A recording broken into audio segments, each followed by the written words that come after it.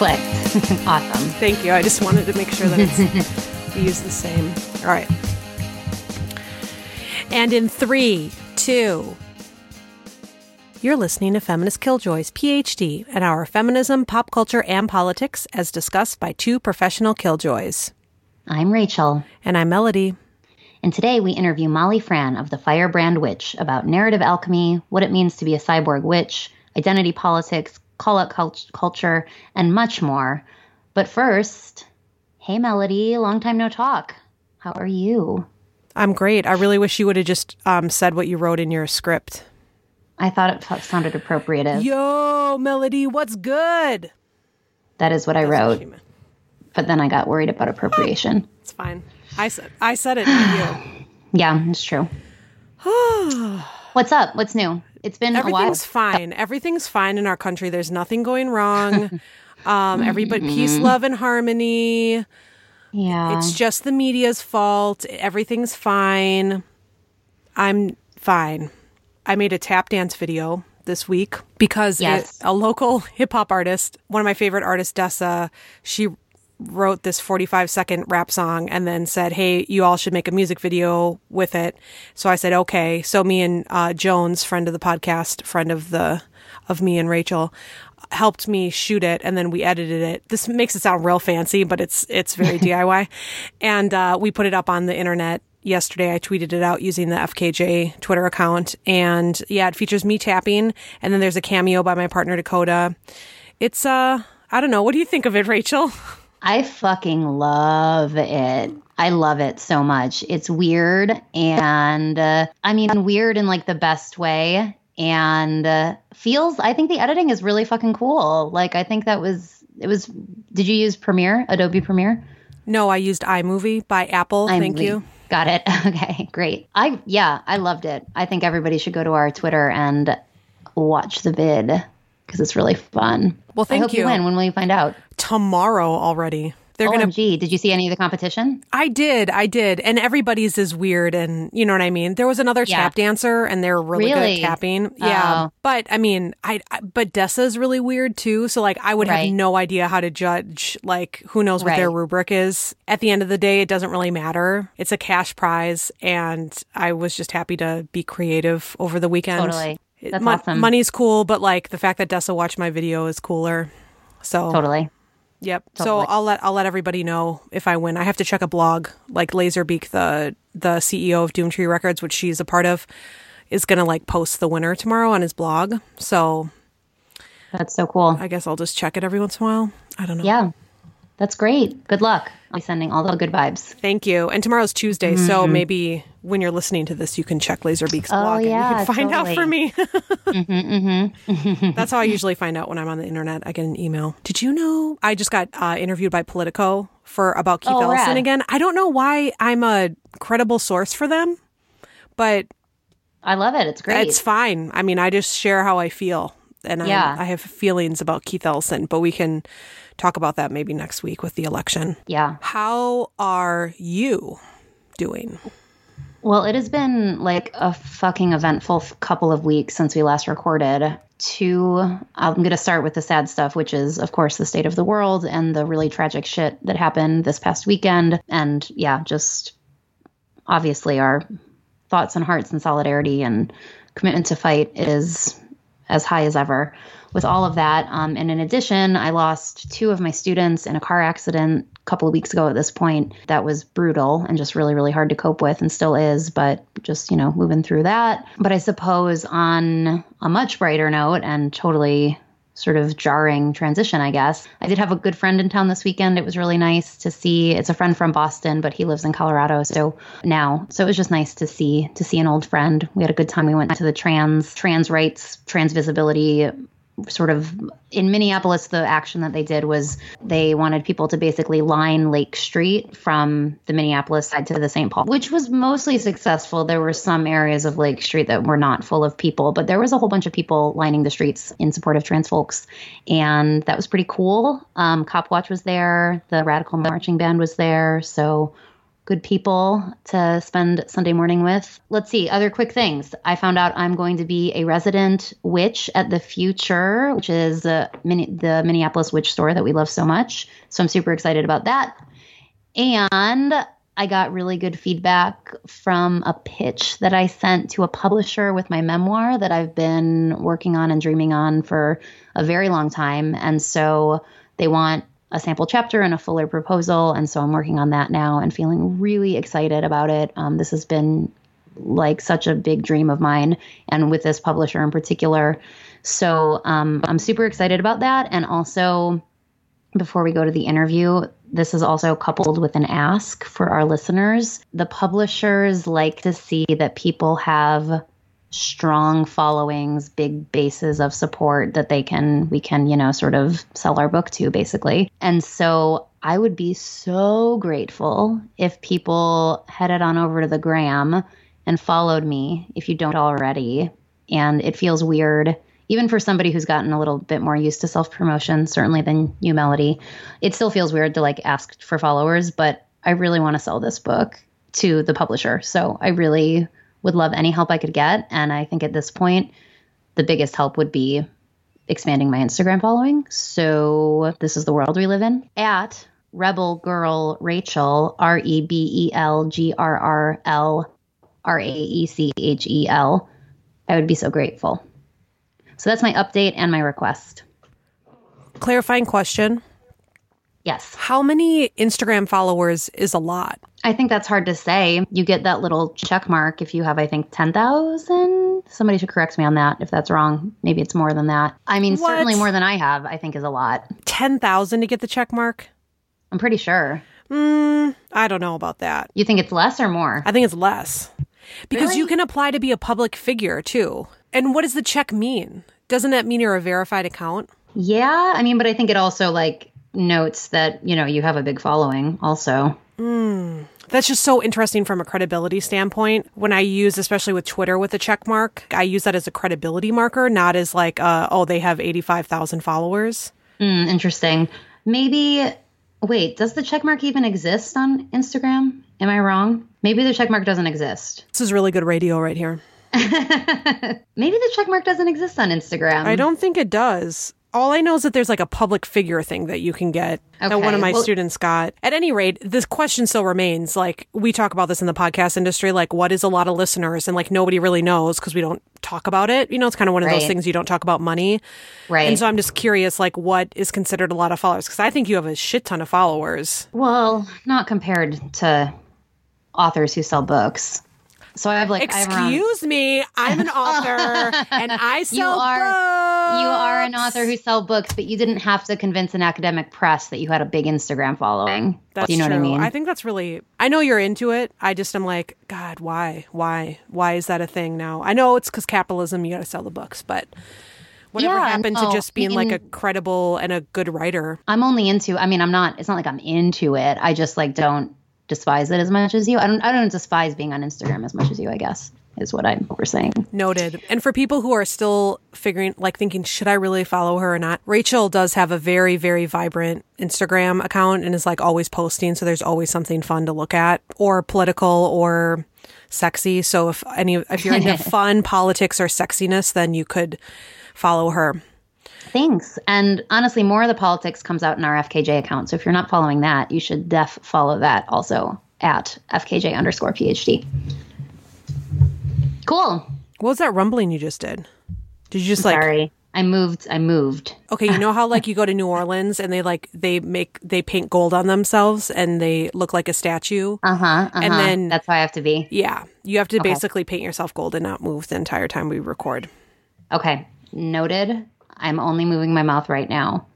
Will you tell us the amazing person that we talked to today? Yes. Just please move. I was just curious. I'm just very curious about sound. I'm not trying to get on you about it. I know. It's all good. So today we're talking with the very, very wonderful Firebrand Rich. We are talking with the very, very wonderful Firebrand Witch, which is run by Molly Fran, who is an astrologer, tarot reader, idea synthesizer, and writer who is on a daily dash to make meaning of society and human beings through the magic of the planets and the cards. They are a mad agender cyborg witch with a heart of flames committed to supporting humans through their underworld journeys as they rediscover their magic, meaning, and passion for being. You can find their work on thefirebrandwitch.com. Damn, that's a good bio. That was the coolest bio I've ever read. Seriously, Molly, you win for best bio. Molly, I'll pay you $50 to write my bio. Melody, will you take us to the interview?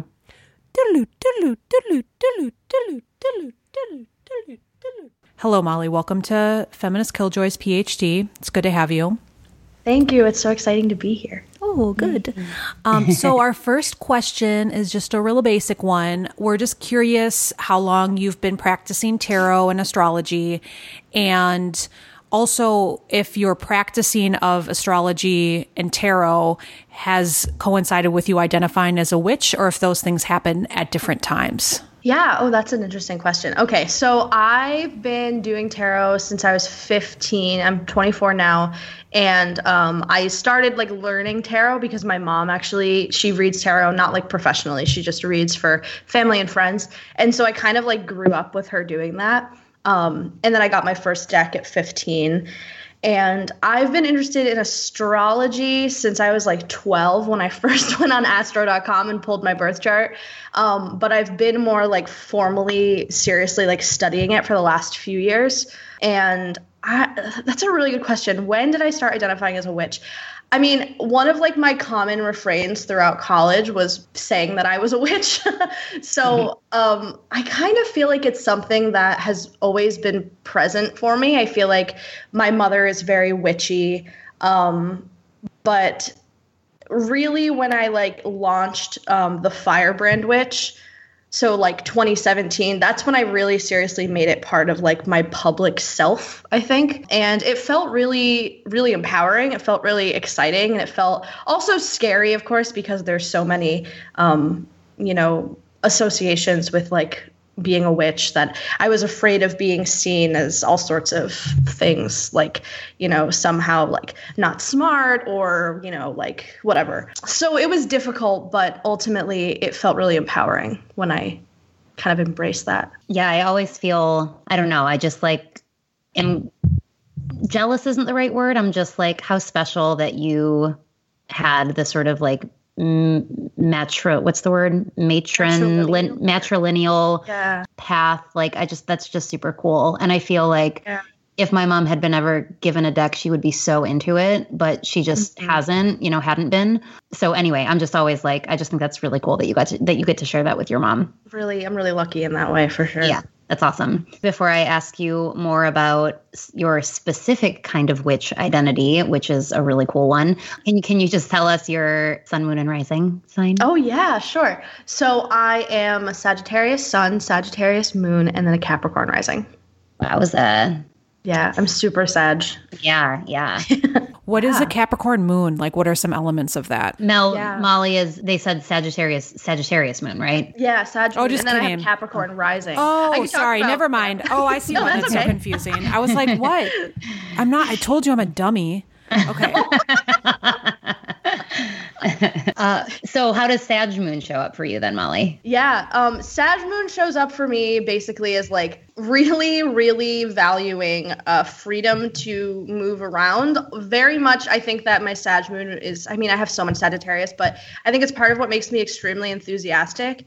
And it makes my intuition quite strong in that I just kind of quickly know things, and I'm quite passionate. I think that the fiery nature of Sagittarius gives me a really strong arm of passion. But I think that more than anything else, to distinguish it between sun and moon, I think that the Sagittarius moon makes me really feel like I need to feel like I have a lot of space when I'm in relationship with somebody in any sort of like level. It's really, really actually hard for me to feel like people are extremely reliant on me in any way. That's always been a common theme through my life. And I feel like that's very Sagittarius. It's like, oh, that's too much commitment. What if I want to leave? Yeah. Well, I have some special Sages in my life, and that makes a lot of sense. Okay, so back to sort of identifying as a witch, and we're actually going to talk sort of maybe more broadly about identity and that whole concept in general, but you do describe yourself, rather, perhaps that's more accurate, as a pre-apocalyptic cyborg witch. And I would love you to sort of unpack that. I've heard you talk about it on other podcasts, but I want our listeners to hear all about it. And I think our listeners would also be, I'm guessing many people who just heard that, given our demographic, were like, Cyborg, Donna Haraway, Cyborg Manifesto. So I know you've also talked about like how that is or isn't, sort of part of this. So can you just tell us more about that? Yeah, so I feel like my like ideas about pre-apocalyptic cyborg witchcraft have come from so many different places and moments, and it kind of just culminated with this moment in this past April or May where in my personal life, like I feel like I let go of a lot of shame and fear, and of course those are emotions I'll always work through, but I kind of came to this moment where like my whole life, ever since I was a child, I've been very afraid of the end of the world. And I've been really afraid of like the concept of apocalypse, not as like a moment where the world just like kind of blows up, but just apocalyptic social conditions and like climate conditions. And it feels like we're kind of in that moment right now, right? So I just, through a lot of like personal kind of transformation, I think a lot of honestly Adrienne Maree Brown's influence, not even necessarily that I was like consuming her work at that point, but just her influence on like discourse and like emergent strategy and her podcast, How to Survive the End of the World. It just all culminated in this moment where I was like, oh, this can be an opportunity. So pre-apocalyptic cyborg witchcraft to me feels like instead of being really afraid and kind of freezing under fear or like blowing up through fear and around the end of the world and all that entails, like the quote unquote end of the world, you sort of just accept it. And you're like, okay, we're at this moment where things are really confusing and they're really scary. And like, there's so much that just feels uncertain. And something I often say about this, like, coming as a person, like I'm 24. And so I feel like growing up, I was kind of told that the world was going to be something that it just really isn't.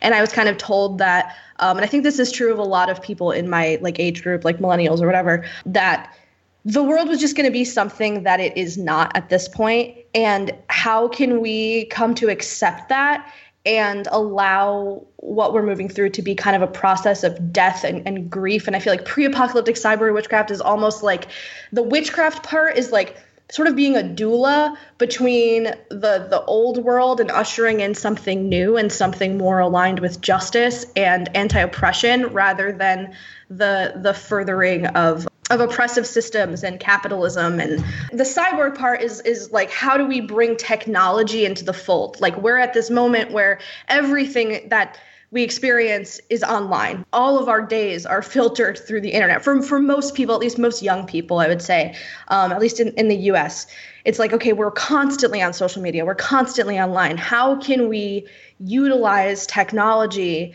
to the ends of like to resist, you know what I mean? How can we manipulate technology so that we can resist these current systems and institutions and sort of build new structure and build community? Yeah, that's my pre-apocalyptic cyborg witchcraft, I think. I think it's totally fascinating and cool. And we talked to Casey, who I know you know, last week. And I think Casey talked a lot about drawing on the past and sort of political elders and ancestors. We had a really cool conversation about that. And I think that it's interesting to think about drawing on past and future in sort of simultaneous ways, because I really like the sort of like tech future orientation that you're thinking of, but it's also like all of the importance of drawing on elders and ancestors as witches and as just, I think, well, for me as somebody who honors and is driven by history also. And so I don't know, I'm just thinking through all of those things and trying to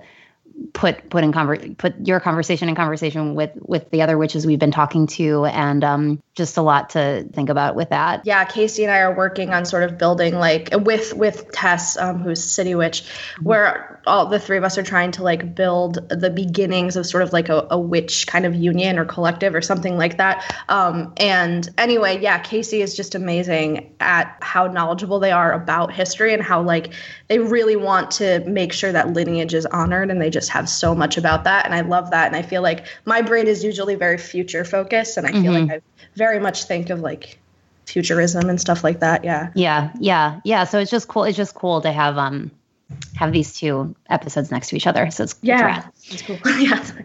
Shifting a little bit to the offerings that you have available for people, you offer something called the Narrative Alchemy. So can you explain what that means and what people could expect if they signed up for it? Narrative Alchemy basically is this. It's a 12-week course where we kind of we move through the major arcana. It originated from this podcast I had called The Major Arcana in Mental Health. And there's 28 lessons. It takes place over 12 weeks. And you move through each card of the major arcana as though the Fool's journey is actually like a healing journey, and healing from trauma or crisis, and just the steps that you move through and the lessons that you learn along the way. And the whole goal of Narrative Alchemy is sort of like to offer a space to kind of unpack the unconscious kind of stories that we tell ourselves that can be really limiting or can be really affirming, for the purpose of transforming that which is sort of sabotaging and kind of keeping you tied down into fear and into that sort of trauma space, so that you can kind of heal and move into. You can move into something that feels more affirming, and it's like a space that allows you to explore your narrative basically, and just make it more intentional. Yeah, there's 28 lessons, and it takes place like through email, and there's audio recordings. There's like 8 hours of audio recordings. There's like over 250 pages of a workbook. You do, for each lesson about a card, you do 2 tarot spreads to kind of unpack that story and build a relationship with the card. That's rad. I think that's a really good transition to, if you're open to it, talking about this incredible essay that you just published, partly because I think your Narrative Alchemy sounds very much like shifting to sort of an empowerment framework versus, I guess, victim framework. And I think that it was even scary for me to like have that come out of my mouth, because the right uses that rhetoric that the left thinks that we're all victims. And I'm obviously not saying it in that way. And also, I think you're making some really provocative points about how we should actually maybe take some of these things seriously and into consideration. So this essay that you wrote is called help me pronounce this. Scrupulosity. Is that right? Yeah. Scrupulosity. All right. Scrupulosity. I know what it means. I just didn't know how to pronounce it. Yeah. So it's called Scrupulosity, Feminism, and the End of My Obsessive Affair with Online Social Justice. So I would love it if you would share what you're thinking through in that piece. Yeah. Wow. What am I thinking through? I'm thinking through so many things. The original title was a collection of my most anti-feminist thoughts, which I was like, that's too much. Because it's not even it's not anti-feminist, but it's sort of just like this conglomeration of different things that I've been obsessing over, honestly, for the 7 years that I've been actively involved in like online social justice culture. And I've come to this point where there's a lot of a lot of different ideas and tensions that I feel like my brain is wired to try and reconcile and to try and like get closure where there isn't any, or certainty where there isn't really any.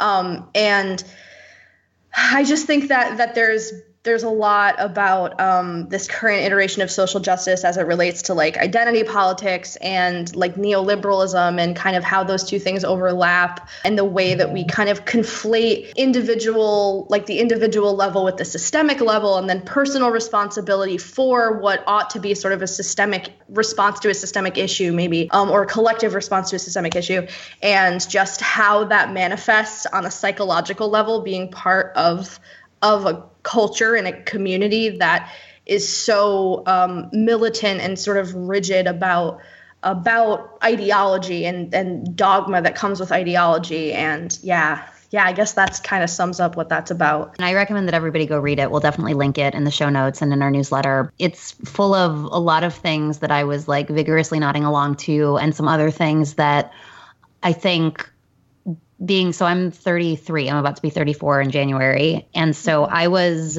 and Melody as well, we have pretty similar, and Melody, step in if you want to sort of nuance your personal experience with it. But okay. I feel like, Mel, we both sort of came of age politically in a time when the internet existed, but most of our, I think, organizing and activist experience was not online. There were like maybe listservs or something that existed, but there just wasn't this kind of like online social justice space the way that it exists now. And I feel personally really, really grateful for that, because I think that I'm able to see a lot of what exists now with some more perspective. And sometimes I'm still sort of swept in with a lot of the guilt that you describe, Molly, of that culture. But I just sort of constantly go back to like some of my most important mentors when I was in the midst of my like being radicalized, really. And I had this woman named Marisol Morales, who I love very much, who is this amazing Puerto Rican feminist who took this white girl under her wing and was like, and gave me patience. And like, I just remember her talking to me about white guilt. And she was like, I just don't have time for your, like, your white guilt is not helpful. She's like, I want you to be part of this struggle with me, but just please don't burden me with your guilt. And I just like always go back to her voice saying that whenever I start to feel guilty, because I'm like, it's not useful. And I know that's easier said than done, but all of this is to say that, yeah, I think maybe one concrete thing that I'm thinking of is like the sort of constant call for reparations for, there'll be sort of like fundraisers for people who are in need, and, often, low income POC folks, which is totally a wonderful, I think, way to try to support people in the here and now. But that push for, for me, for example, and I've been struggling financially for the past couple of years, not nearly as much as other people. And I'm, but it was, the questions that I have in my head when it's like, okay, I have to help support my mom. I have to pay my bills. I have my student loans coming back this month. Like, all of these things that are swirling in my head, but it's like, but I have to give money because I have to be a good white person. I have to be a good white person. I have to be a good white person. And just like the way that takes up space, that ultimately, if all of the white people who were feeling guilty in that moment, whether or not they're going to go to Venmo or not, would be organizing to like make the state pay reparations, make the structures like enable, because it's exactly what you're describing. It becomes like we need to support marginalized people through these individual donations, which is really just philanthrocapitalism, right? It's like, let's keep the system the way it is, but we'll just make people who maybe have money, kind of like, maybe not nearly as much as the people who should be paying for it, like the state, right. Do that. So that seems like maybe a concrete example of is that right? Is that, because that's something that came to mind when I was reading your piece. Yeah, I think that's one really useful example. I think I want to highlight that, like, the guilt that arises when, if there's a call for reparations on an individual level in that way, I feel like that's not so much the sort of guilt component that I'm trying to like point to as like what has caused me kind of so much personal tension. It's more of the call out aspect, I think. Mm-hmm, and it's more of the punishment that can follow if you do that, or well, not really that, because I've actually never seen or experienced somebody get harangued or whatever for like not having the means to donate, but maybe that's happened. But I guess I want to just say that I think that, like, I don't know. It's more of the call out aspect for me personally. And we've talked about call out culture a lot on the show, and how I think it's like during episode 100, it like is one of our platform statements that we are not into call out culture at all. We're more into call in culture. And I'm so sorry that you have to, because you're, a little bit younger than us, and your version of social justice and feminism is just so much different. Not so much, but fairly different than ours in terms of like the internet bullying that happens with the call out culture. And I see it happen all the time. Like there's some main players in Minneapolis that I watch. Either they post something and they post it in a way in which, like, if you don't agree with me, you're a piece of shit, or they'll call people out really intensely online. And it's just not helpful because we're all supposed to be in community together. And like you said in your essay, and people say this to me all the time, and I'm working on it, but they say, oh, I like walk on eggshells around you, and that's a big red flag because that means, but at the same time, my brothers have said that to me. And I think it's more in the delivery of the substance that I'm telling them, because they've never said that they don't like that I've corrected them on certain things. It's just the delivery, So if they say, I don't see the big deal with the Native American mascot. And I'm like, what did you say? I get that because it's the rage that I feel inside and I'm not processing it correctly. So I feel like I've been on both sides of the coin. But it's just there's something going on in internet culture, and I'm so glad that you're calling it out because we're supposed to be coming together. We're not supposed to be we're not supposed to be breaking each other down. And there's just better ways to have these kinds of conversations. Yeah, and so It's just such a bummer to hear that it's going on because feminists have always fought with each other, the second waves couldn't stand the third waves and vice versa. It's like. And people within the second wave couldn't stand each other too. Yes. Right. So there's always feminist infighting, but this just seems like way more personal and bitey than is necessary for the work that we're trying to do. Yeah, I totally. I think that, I guess I don't know comparatively, but it definitely feels that way being in it. It definitely feels that way. Yeah. And I feel like a lot of it, having to do with social media is that I think I've talked about this in the past. I've written a little bit about this is virality and how much just I actually think a lot of it is a function of how this current kind of iteration of social media is structured, which is that it prioritizes virality rather than communication. When I think of the early 2000s internet, because I've been on the internet forever and it raised me, 2003 and 2004, 2000, all the way to 2006 maybe, we were most socializing was taking place in forums. And I actually think that the structure of the forum and message boards are just so much more conducive to building coalition and actually talking to each other versus really Twitter or Facebook or Instagram, which is driven by virality. And it's in order. And more than that, right? People influencers have a profit motive behind going viral. And so they need to produce this content that it's fear-mongering in many ways. It's really morally directive. It's very confidently outraged. And, we all need to make money and make a living. I don't think that I have, opinions about, I don't think that there's necessarily anything wrong with getting paid, of course. I get paid for what I do. I'm self-employed, but I think that that's something that happens, and that's sort of some context. And I think that it's ultimately not good. And I think that that's why it's an anti-capitalist issue to me. Yeah. Is that this is all of a function of capitalism and especially neoliberalism, because when I see so many takedowns of people that are basically being taken down for being a prime example of being, a cis man who's being misogynist, or a white person who's being the prime example of white women who uphold white supremacy, and sort of videos that can go viral like that. Often what I'm seeing is it feels like it's a lot of a byproduct of neoliberalism. First of all, it's entertainment and theater. And second of all, it's we're putting personal responsibility on people, individuals, for what is really a deeply entrenched historical systemic issue that has a systemic basis in capitalism. Yeah.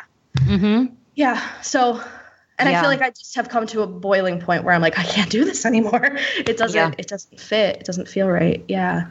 Yeah, 100%. I mean, just to add to the list of things like the anti-capitalistic, it's also very much performative too.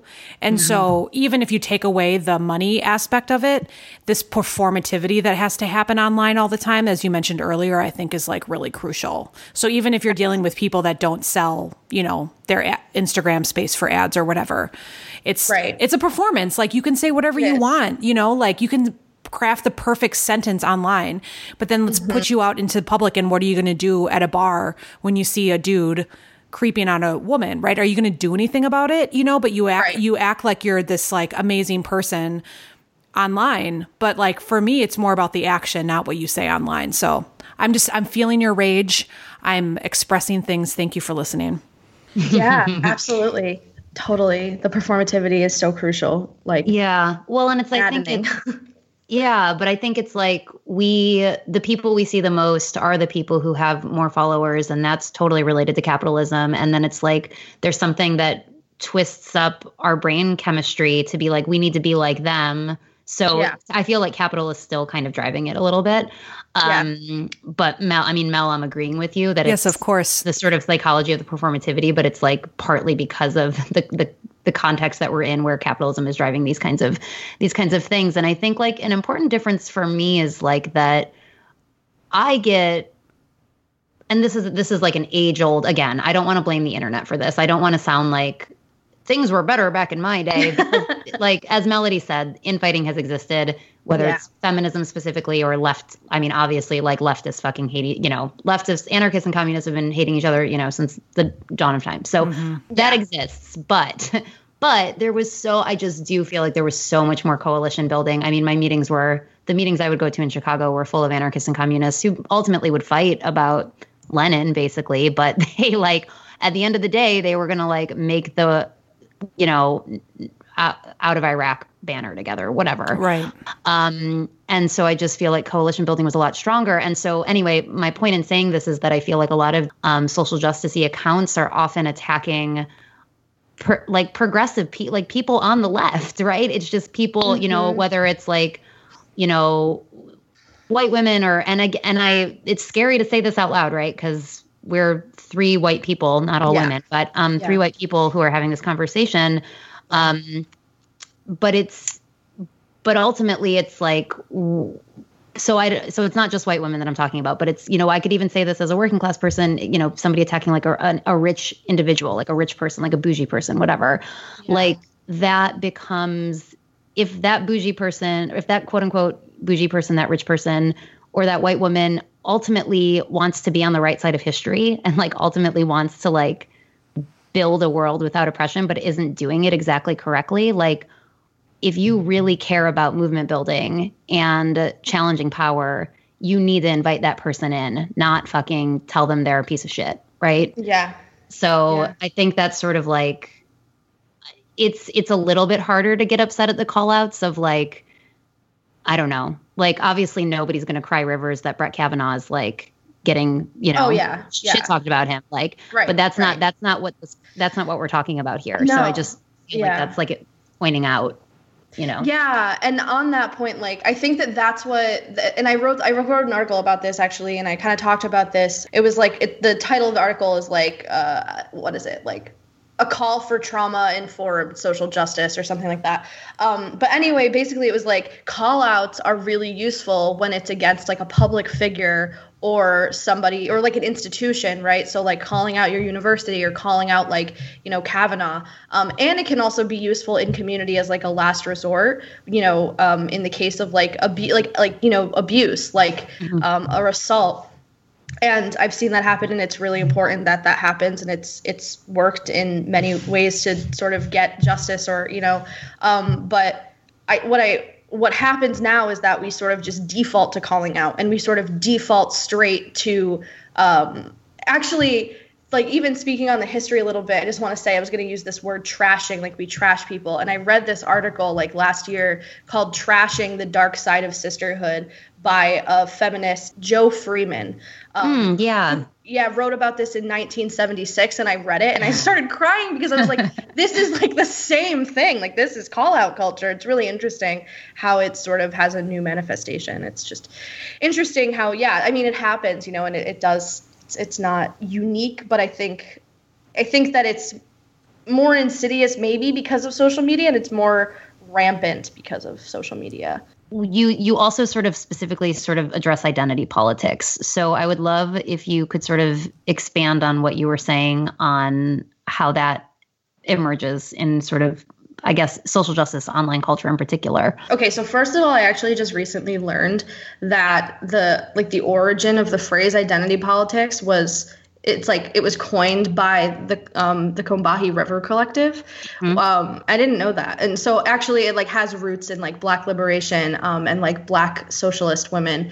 So I just think it's interesting to like point out that lineage, but now its use is like totally different. And the way that I understand identity politics and the way that I kind of use it when I'm like critiquing like online social justice is that it feels like it boils down to my two main qualms are that we kind of center discussion on identity, which like, you know, includes gender or race or sexuality or size. And we do so without really, like a really clear kind of collectively agreed upon awareness of the capitalist system that we're operating in when we're talking about identity. Then the second thing is that it feels like we often, I kind of talked about this a little bit before, like we conflate the individual and personal responsibility with the system and like systems of oppression. And what happens when we do that often is like call out culture, which then perpetuates kind of relational abuses that can be, I think, pretty psychologically damaging on a personal level. And then like on a movement level, not a lot really gets done.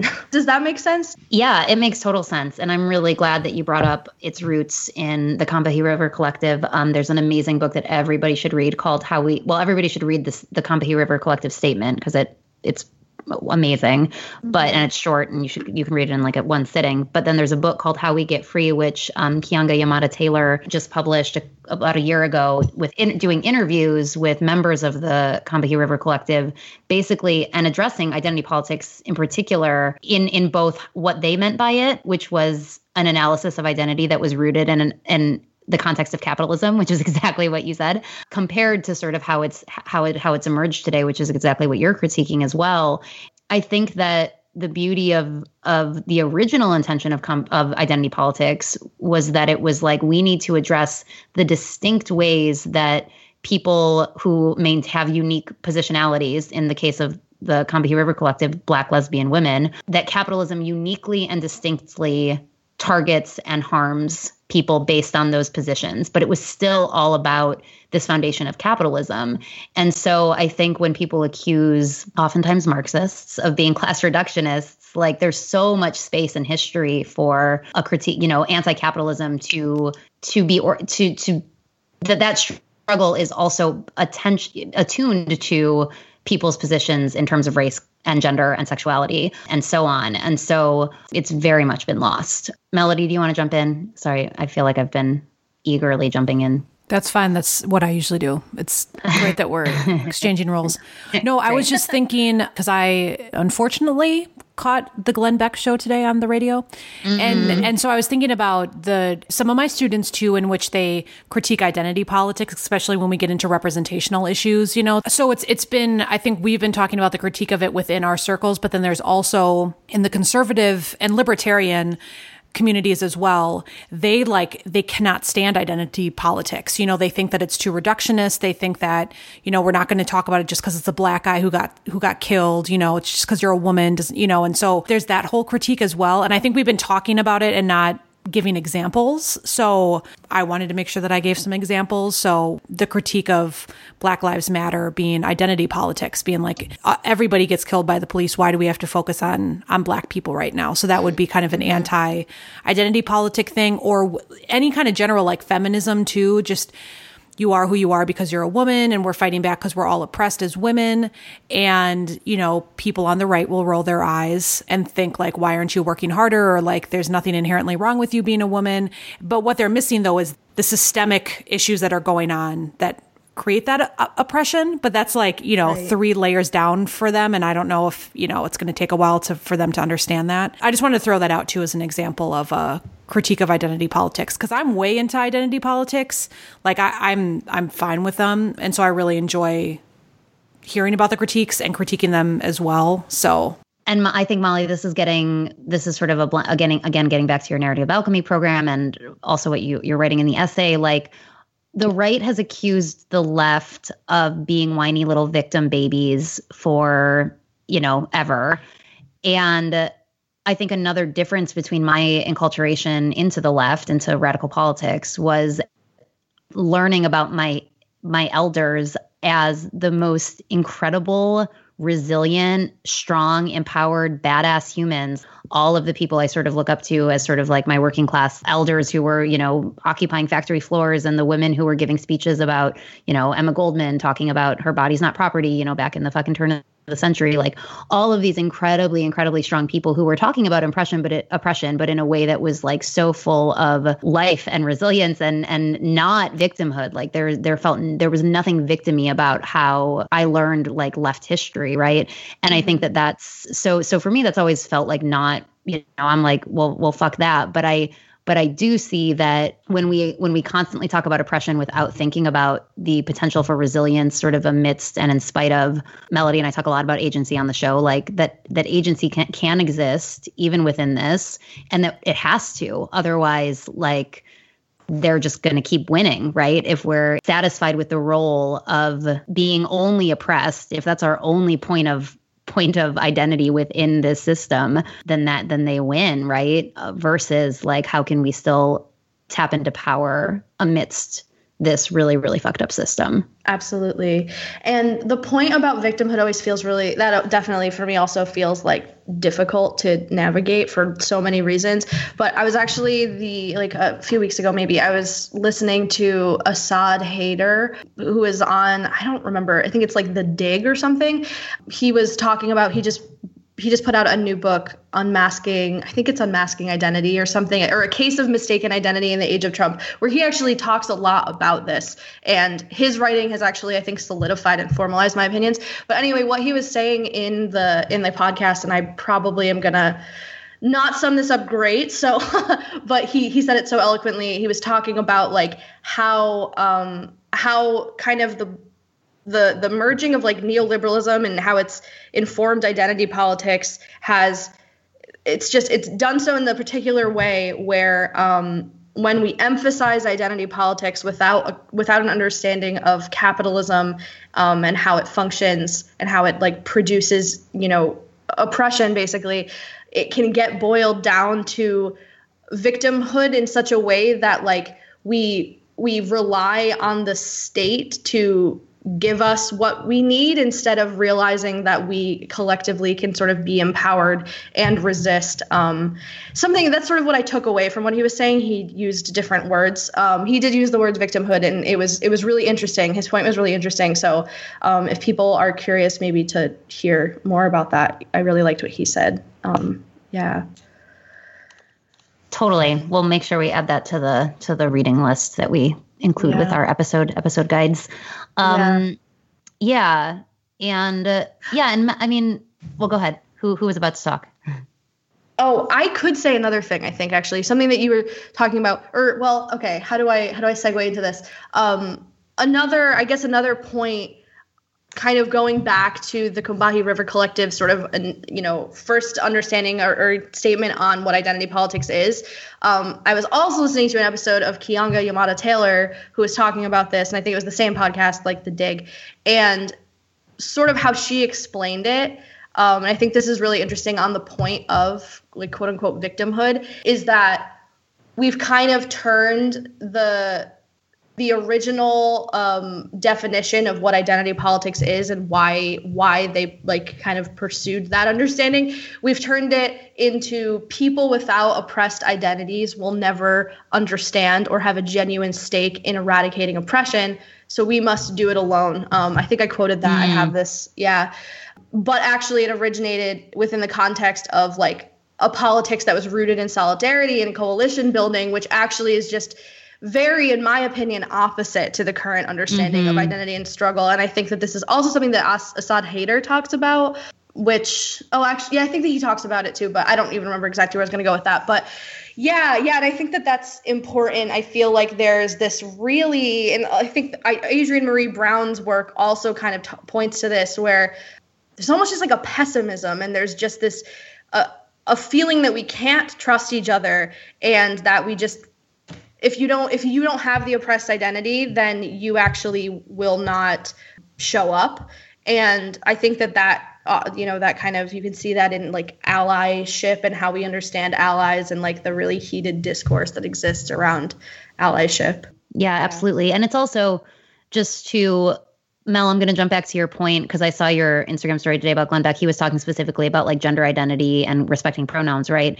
And it's like there are so many different levels to this. And I think what the internet ends up doing is removing actual, like, whether it's class struggle or any other way you want to frame like on the ground organizing for actual shifts in power versus like making people's lives more livable and, you know, shit talking, whatever memes on the internet. I mean, they can be a good laugh, I guess, but like they're not really rooted or connected to sort of like, you know, struggle on the ground necessarily. But like Mel, what you're saying, like we can also, but simultaneously, it's like we've been saying both and this whole month in these conversations, like we can both respect people's fucking pronouns and make people's lives more livable. And also know that memes about cis people being assholes, which sure, I mean, there's a whole lot of cisgender assholes out there. Like, I'm not going to deny that. Like, that's also not like rooted in the liberation of people from patriarchal gender norms. Like, do you know what I mean? Like, I'm not saying that totally correctly, but I just think that there's space for identity politic conversations happening on the level of like I said, making people's lives more livable versus internet callouts versus actual on the ground organizing. And I think those are all very different realms and we need to like know that, I guess. Does that make sense? Yes. And just to circle back to the victimization thing that y'all were talking about, that's exactly what Glenn Beck's, sorry that I have to talk about him, but it was a good example. The root of his argument was, you know, he's like, oh, well, we don't call you by the right pronoun. And, I'm a dragon. And so you have to call me dragon now, okay? Oh, jeez. Yeah. And that's why I said in my Instagram story, I was like, it was like he was bullying an 8-year-old who has braces or something. Like it was just ridiculous.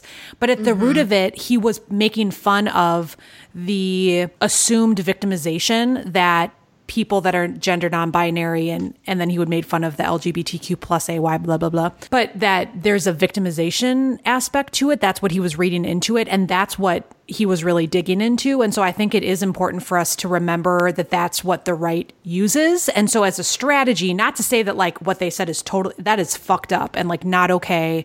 And, you know, bordering on like hate speech, but totally knowing that that's what they pull from, then we have to minimize, even though we know we've been victimized, you know, because of our oppressive state, like we have to find publicly, like, you know, find different language and keep an empowering language to it because it's good for all of us, you know?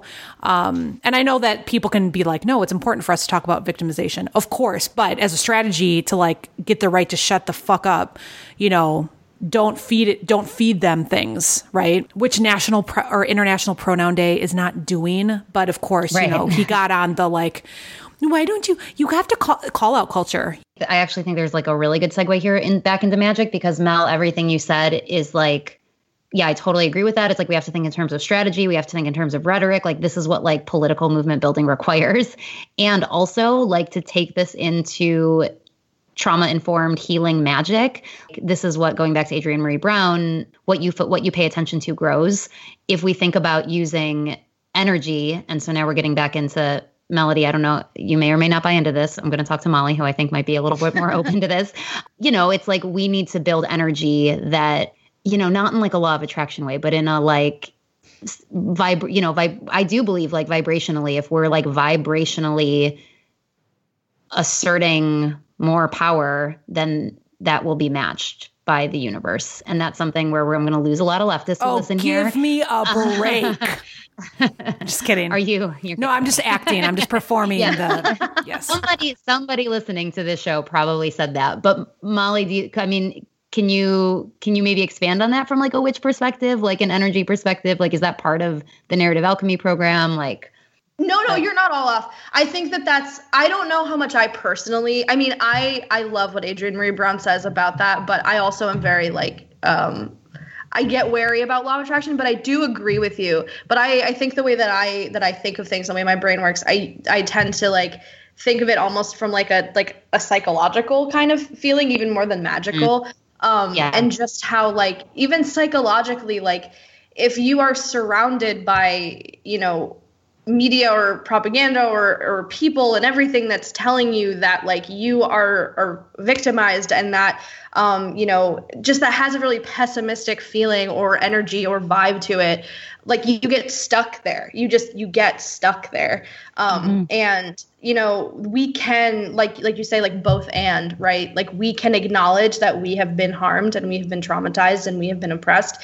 And we can also affirm that we still have power, especially collectively. And I think that that's where I really like what Adrienne Maree Brown says, like, right, we can put our attention on that and then it can grow while still holding the truth of the pain and the experience of having been victimized. Yeah. And I just want to clarify, I am super skeptical of law of attraction as well. I just was making, I literally, to say like not in that way. And also like, I'm going to start talking about matching vibrations. So it might sound a little like it. No, I totally, I feel that. And I think that the vibration that's real. I mean, I personally, I don't know. I do believe it and then I don't. And then there's, so either way, the psychology is also saying the exact same thing that we could talk about in terms of vibrations. And so like, that's also great to focus on too, I think. Amazing. Whew, that was a lot. Hi, Killjoys. It's Rachel here, popping in with a reminder on some places you can find us on the interweb and how you can support us. So you can always subscribe to us on your favorite podcast application. And of course, you get extra FKJ points if you leave us a review on iTunes. It is a wonderful way to spread the word and gain new followers, and we really appreciate it. On the social media tip, you can follow us on Instagram, Twitter, and Facebook. You can like our Facebook page, and you can also join our closed community page, Feminist Killjoys Community-WTF Power. We have a Spotify mixtape that you can search out, Feminist Killjoys PhD mixtape. And if you want to support us financially and you have some extra dollars, you could donate to our Patreon, or as a one-time thing on our website, just click on the birdie to make a one-time PayPal donation. Patreon donors also get access to the Killjoy Review newsletter. And of course, you can always email us at fkj.phd@gmail.com. And back to the show. And again, I just want to thank you for, courageously writing all of that, because it's scary to write in online social justice culture, critiques of it, right? So thank you again so much for being on the show. Can you please tell our listeners where they can find you if they want to follow you or read your articles or learn more about your work? Yeah, my website is thefirebrandwitch.com, and then you can find me on Instagram at thefirebrandwitch. And you are doing readings through October, and people can sign up for Narrative Alchemy through October, and then everything else is TBD, right? Yeah, everything else is sort of TBD. Yeah. Cool. Love it. That's an exciting stage to be in. Yeah. What card do you, okay, one last witchy question. What card do you feel like you're in right now? Oh, wow. What card am I in? Well, my card of this year is the Hermit. So I think that I'm feeling that big. I'm definitely sort of like going in. I mean, I start off my whole like scrupulosity, feminism, blah, blah, blah piece kind of saying like, who am I? Like, I don't remember who I was before. So like before ideology. And I feel like I'm just in this moment where I'm really trying to remember who I am when the dogma goes away and when the ideology kind of takes second seat. Yeah. Amazing. Well, thank you. This was great. We're so appreciative. And thank you so much. Thank you. Yeah, thanks, Molly. And what of your dreams and your nightmares? If you ever imagine that fingers are at your throat throttling you, don't twist and turn. Wake up. Open your eyes.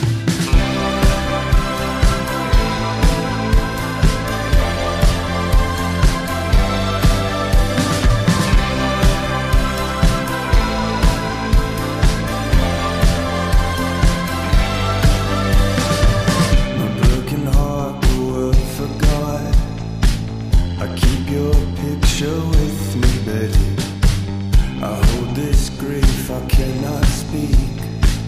The woods are